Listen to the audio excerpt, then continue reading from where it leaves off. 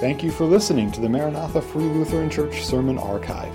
It's our hope that this message would encourage you in your faith and would help you to get to know God's love, grace, and mercy in a personal way. If you have any questions on the sermon or would like to know more about Maranatha, please visit us on the web at maranathafreelutheran.com or call our church office at 218-498-2808. Thank you, and may God bless. Good morning. Grace, mercy, and peace to you from God our Father and from our Lord and Savior Jesus Christ. Amen.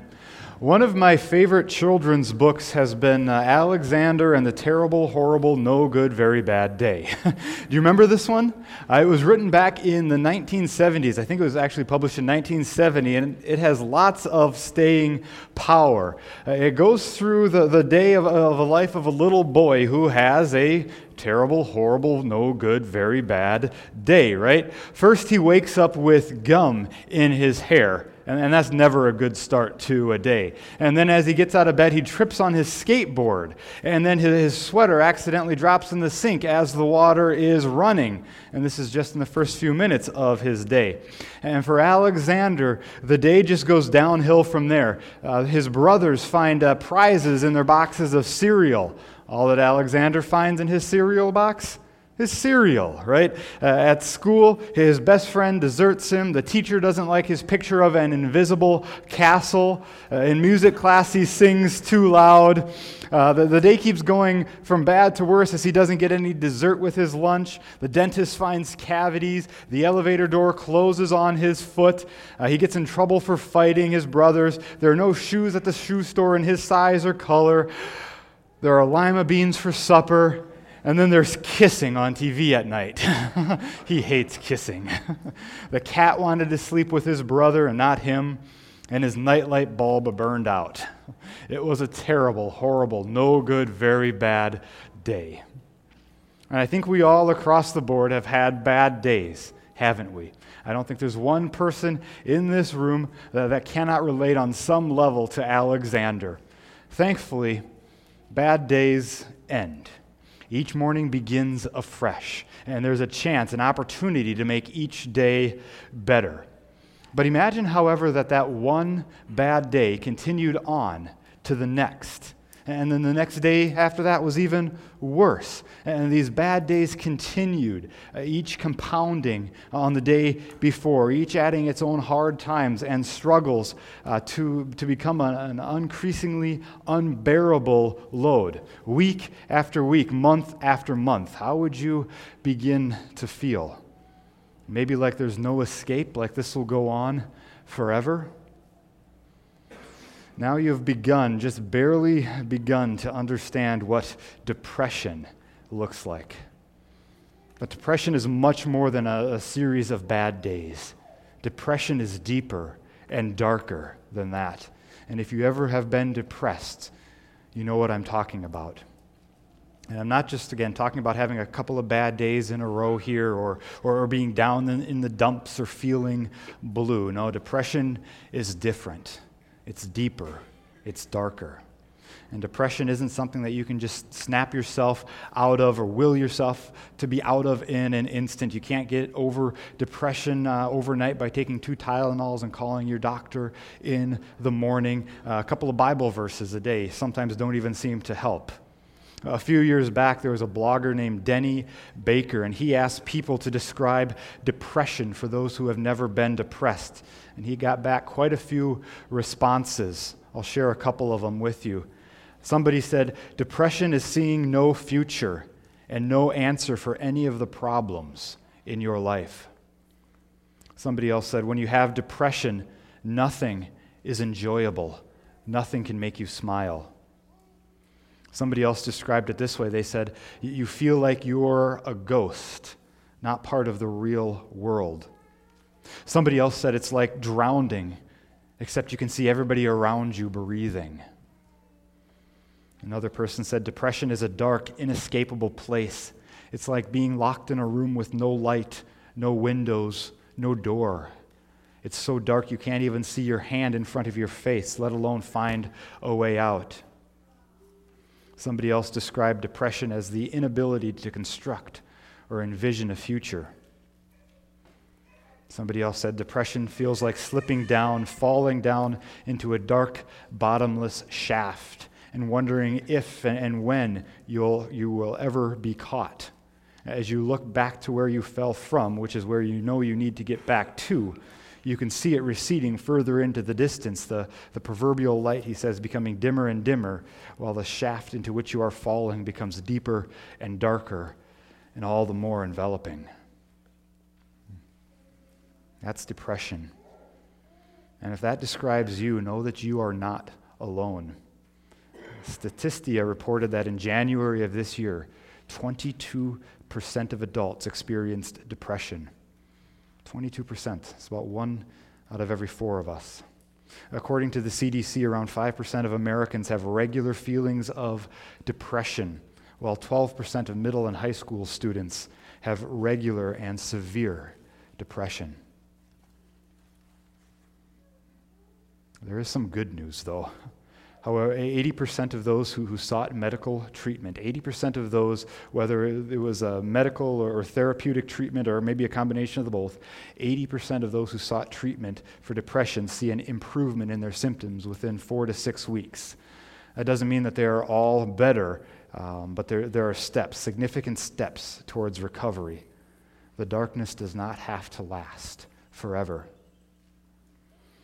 We usually don't think about it, but David, the giant-killing warrior poet, king of Israel, who was described as a man after God's own heart, David probably battled depression.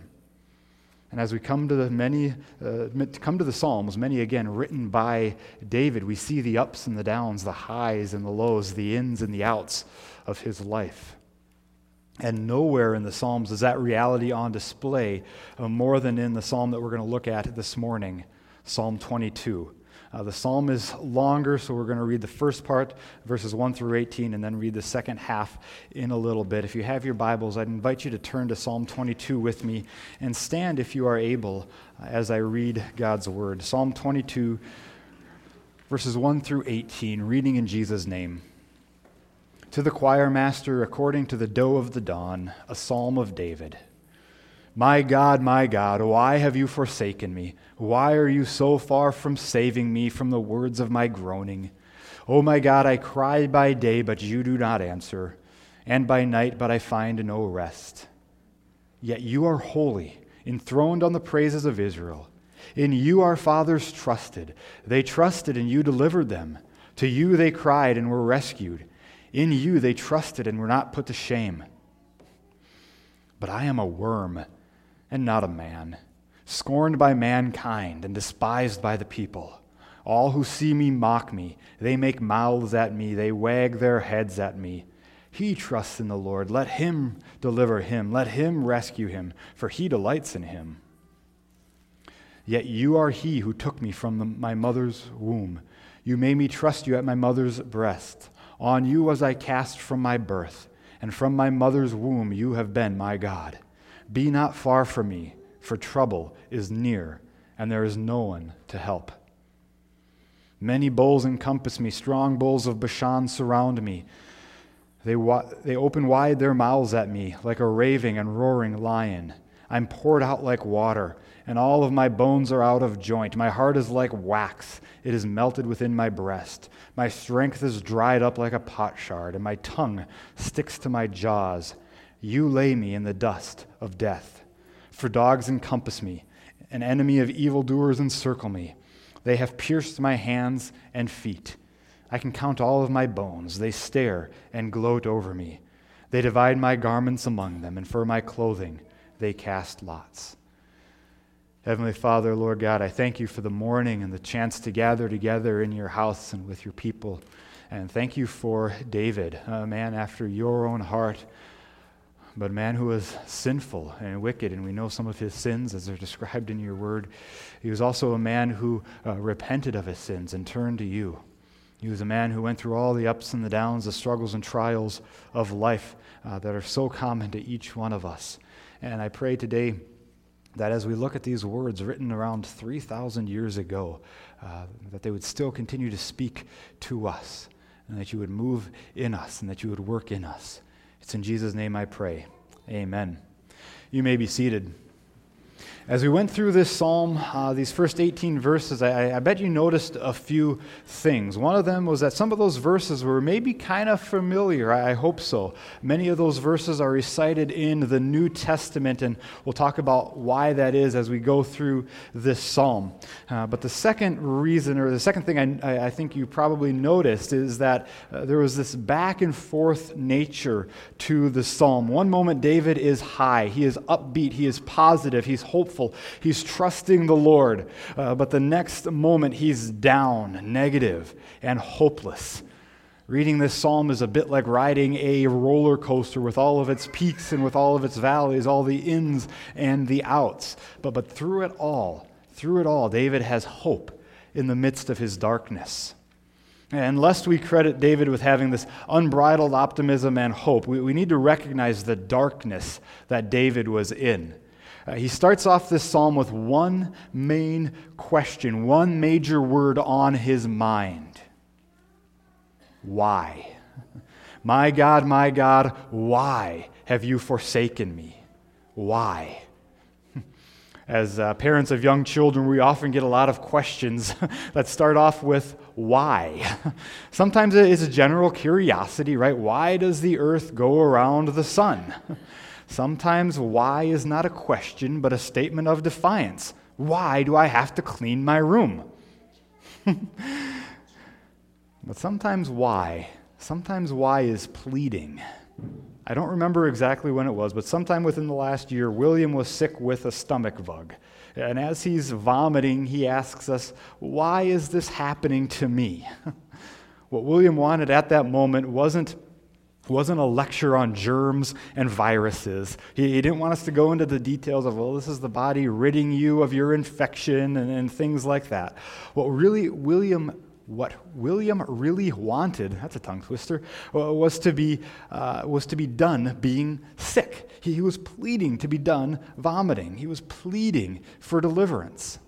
And it's the same thing with David here. Why have you forsaken me? Doesn't demand a logical, rational A squared plus B squared equals C squared explanation to the problem. Why have you abandoned me? Why have you forsaken me? Pleads for, demands deliverance from the Lord. And David is in such a rush to convey his feelings, to demand his deliverance, that his words are failing him. We don't pick it up in our English versions, but he's tripping, he's stuttering over his thoughts as they start to spill out from him. Literally, the Hebrew in verse 1 reads like this: my God, why have you forsaken me? Far from my salvation, words of my groaning. David is spilling out his guts, not able to complete his sentences. His words just come pouring out. To forsake something or to forsake someone is to turn your back on them, categorically and unequivocally cutting them out of your life. And David feels abandoned, deserted by the Lord God. And underneath it all is this question of why. The Lord God, however, is apparently silent. I cry to you by day, but you do not answer me, and by night, but I find no rest. Later on, the Lord would promise Jeremiah, and by extension the church, call to me and I will answer you. But now, all that David hears from the Lord God is utter silence. Utter silence from God. And again, David isn't looking for a rational, reasonable explanation to his struggles. David is looking for deliverance. He's looking for rescue.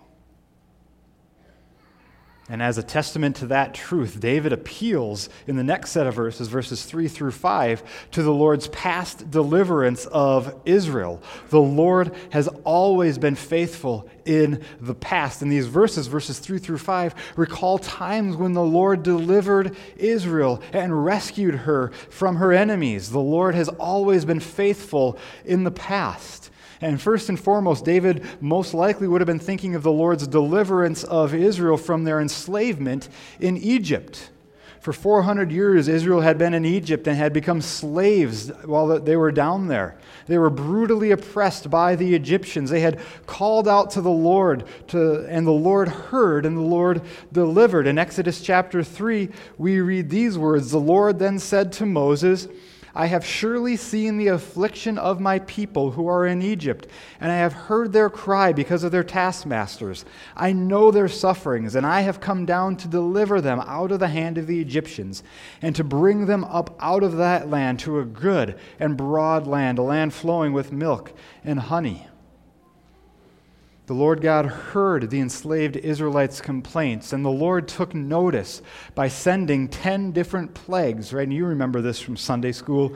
Each one of these plagues was a knock against a different Egyptian deity. And then after Pharaoh finally realized that he was beaten, he let Israel go, only to change his mind a few days later and chase down God's people, trapping them at the Red Sea. And again, it looked hopeless for God's people who had cried out to the Lord God. And again, the Lord heard and the Lord acted. The waters of the Red Sea were parted and the Israelites crossed on dry ground while the Lord God kept the Egyptians away.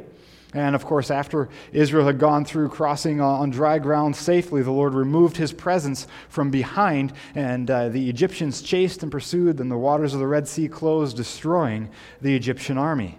And time again in the Old Testament, the Lord God's faithfulness was on display as he provided for his people, as he rescued his people. Manna in the wilderness, quail for all the people to eat, water from the rock, judges to deliver his people from her enemies.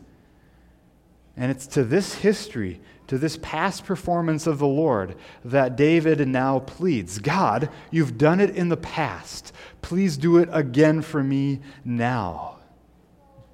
However, David is mocked for trusting in the Lord and his faithfulness. Look again at verses 6 through 8. He says, "But I am a worm and not a man, scorned by mankind and despised by all the people. All who see me mock me. They make mouths at me. They wag their heads. He trusts in the Lord. Let him deliver him. Let him rescue him, for he delights in him." Think of that earthworm, right? Sort of gross, but not so gross that you won't pick it up and put it on the end of a hook and then go fishing with it, right? But how much thought do you give to that earthworm as you stab a hook through it and throw it into the water to be eaten and half digested by a fish? Do you give any other thought to that worm after that? No. Not at all, right? This is what David feels like. Worthless, utterly despised, with no one who is on his side, nobody who is sticking up for him. And as David trusts in the Lord God, he is mocked. People make mouths at him. They wag their heads. We do this sort of thing when we sneer at somebody behind their back, make faces at somebody. These people who mocked and scorned and despised David were probably his brothers and sisters, the fellow Israelites as well. There's no reference in this psalm to his enemies, to the Philistines, to other people who are outside of God's covenant people. These were the children of Israel who were supposed to be the image bearers and the bearers of God's light to the world. And yet they are mocking David for trusting in the Lord.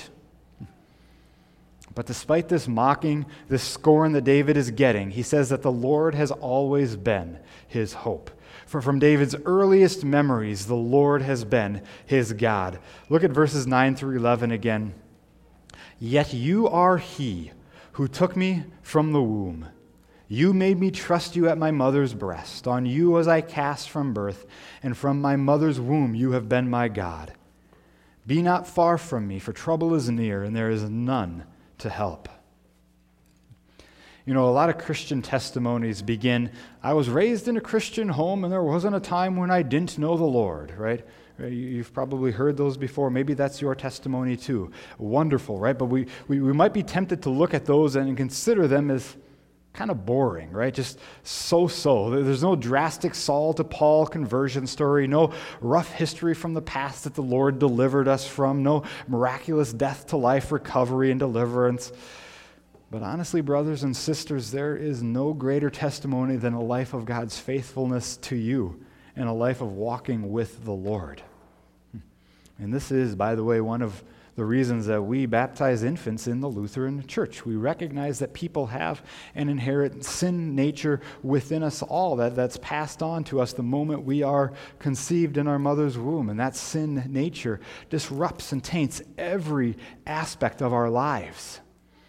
And yet, despite that sinful condition, God's grace is freely available to all, especially the youngest. And yes, these little infants we bring to the Lord in baptism are able to receive His grace and are brought into that covenant of baptism, even as helpless as they are. On you, O Lord, I was cast from birth. David's hope had always been in the Lord. But yet, despite that trust and that hope, David was enduring some very dark times. In verses 12 through 18, he describes the darkness that he is enduring. I'm not going to take time to read through it all again, but he uses a lot of similes, a lot of metaphors here to describe his struggles, the darkness, the oppression that he's confronted with. He describes his enemies as strong bulls, raving and devouring or roaring lions, dogs. Probably wild dogs, not your little fuzzy furry poodle dog, but a wolf, right? He's so worn out and exhausted that he says that he is poured out like water. All of his bones are out of joint. His heart has been melted like wax. He is utterly exhausted, too tired to keep fighting, unable to find the strength to go on. We don't know the exact situation that David was facing, but it doesn't sound pleasant, does it? Maybe these words are a culmination of a lifetime of oppression and being beat down. I'm sure being a king will make you enemies. But I'm sure David wasn't just oppressed by enemies seeking his throne. I'm sure he was facing some oppression on a spiritual level as well. The devil, our mortal enemy, is a roaring lion seeking to devour us. And David, I'm sure, was harassed again on this spiritual as well as physical plane.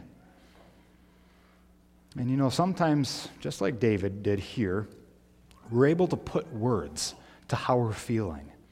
The depression or the angst or the pain begins to take shape in words. Sometimes, however, you cannot describe what you are feeling. In those times, we have the reminder of Scripture that the Holy Spirit Himself intercedes for us with groanings too deep for words. Paul says that when we can't adequately find the words to describe what we're going through, the Holy Spirit intercedes, goes to God on our behalf. In verse 19, then, there's a shift in David's thoughts, a turning of the page. In the first part of the psalm, David was down, then up, then down, then up, then down, then up, a wild roller coaster of a ride. But from verse 19 onwards, David fixes his eyes and his hope on the Lord. And David recognizes that the Lord, instead of being far from him and forsaking his people, the Lord has always been near to the hurting and the broken. The Lord is always near to the hurting and to the broken. Look at these verses here. We'll do 19 through 24. David says, "But you, O Lord, do not be far off. You be my help. Come quickly to my aid. Deliver my soul from the sword, my precious life from the power of the dog. Save me from the mouth of the lion. You have rescued me from the horns of the wild ox. I will tell of your name to my brothers. In the midst of the congregation I will praise you. You who fear the Lord, praise him. All you offspring of Jacob, glorify him, and stand in awe of him, all you offspring of Israel.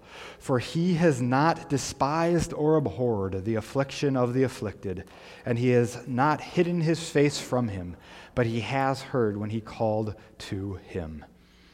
Earlier, David had no hope, no help. But here in verse 19, he acknowledges that the Lord is his help. And again, David pleads for rescue, for deliverance, for salvation. And again, he uses some more examples to describe how his enemies have been oppressing him: dogs, lions, wild oxen.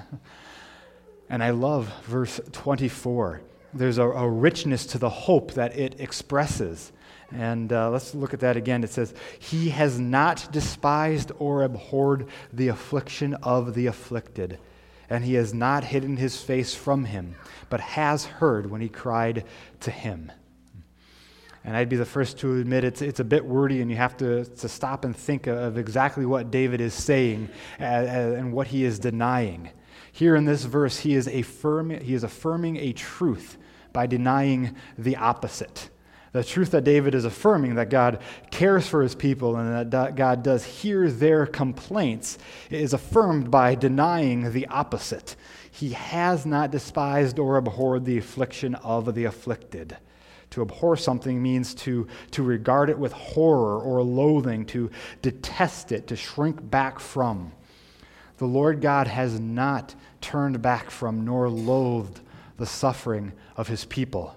No, in fact, the Lord God is always near to his people and to the hurting and to the broken. And he is near you today.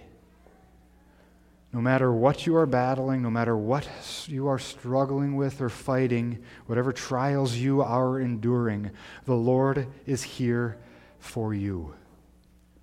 His heart is for the broken and the hurting. And how do we know that? How can we know that God's heart is for the hurting and the broken? God showed his love for us in that while we were still sinners, Christ died for us.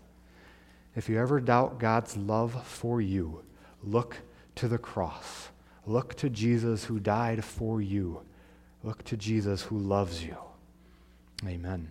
And so in recognition that the Lord has always been near to the hurting and the broken, always will be, David responds by joining with the congregation in praising the Lord. And this is in verse 22 and then 25 through the end. Let me read these here. I'll read 22 and then we'll jump to 25. David says, I will tell of your name to my brothers. In the midst of the congregation, I will praise you. And then verse 25, from you comes my praise in the great congregation. My vows I will perform before those who fear him. The afflicted shall eat and be satisfied. Those who seek him shall praise the Lord. May your hearts live forever. All the ends of the earth shall remember and turn to the Lord, and all the families of the nations shall worship before you. For kingship belongs to the Lord, and he rules over the nations. All the prosperous of the earth shall eat and worship. Before him shall bow all who go down to the dust, even the one who could not keep himself alive. Posterity shall serve him, and it shall be told of the Lord to the coming generations. They shall come and proclaim his righteousness to a people yet unborn, that he has done it. You know, one of the things that depression does to a person is to draw that person within themselves and away from others. Depression encourages isolation and loneliness, and it pushes friendships to the side and cuts out family relationships. But in these verses here, David is joining with the congregation in praising the Lord. Even again, back in verse 21, David has once again gathered together with others and is leading in the worship and praising of God, telling of the Lord's name to the brothers, praising the Lord in the midst of the congregation. You know, there's a great benefit in joining with others, isn't there? And I think it's safe to say that for most people, the hardest, the most difficult part of the COVID moment was the forced isolation, right? Whether it was from classmates or coworkers or extended family, from elderly parents, locked away, isolated in a nursing home. The isolation, I think, was the most difficult for us to grapple with. We could put up maybe begrudgingly with a mask mandate when we had to, or the social distancing aspect, right? We could do that. But being cut off from other people was difficult. The reality is that humans were created for community. We were designed by God to be with one another in community. And while social groups and friend circles definitely have their place, David says that one of the most helpful, one of the most beneficial places to be is with God's people. In the midst of the congregation, as David calls it a couple of different places in those verses, wherever God's people are gathered together. And in the New Testament, Jesus promises that wherever 2 or 3 are gathered in his name, he is there in our midst. And so there's a power in gathering together and connecting with other Christians. If you're going through a dark time, you need loving, caring people of God who can remind you the truths of Scripture and remind you who you are in Christ. Gathering like this is good. Getting together around the tables in the fellowship hall for coffee is great. Getting plugged into a discipleship group or a small group is even better. People were created for community, created for fellowship. You know, the question that the Ethiopian eunuch asked Philip as he read from the book of Isaiah has also been asked about this psalm. Who is the prophet writing about? Is he writing about himself or somebody else? And as you read through some of these verses, you might have made the connection with Jesus and with the cross. The prayer of David in verse 1, my God, why have you forsaken me?" was also prayed by Jesus as he hung on the cross, right?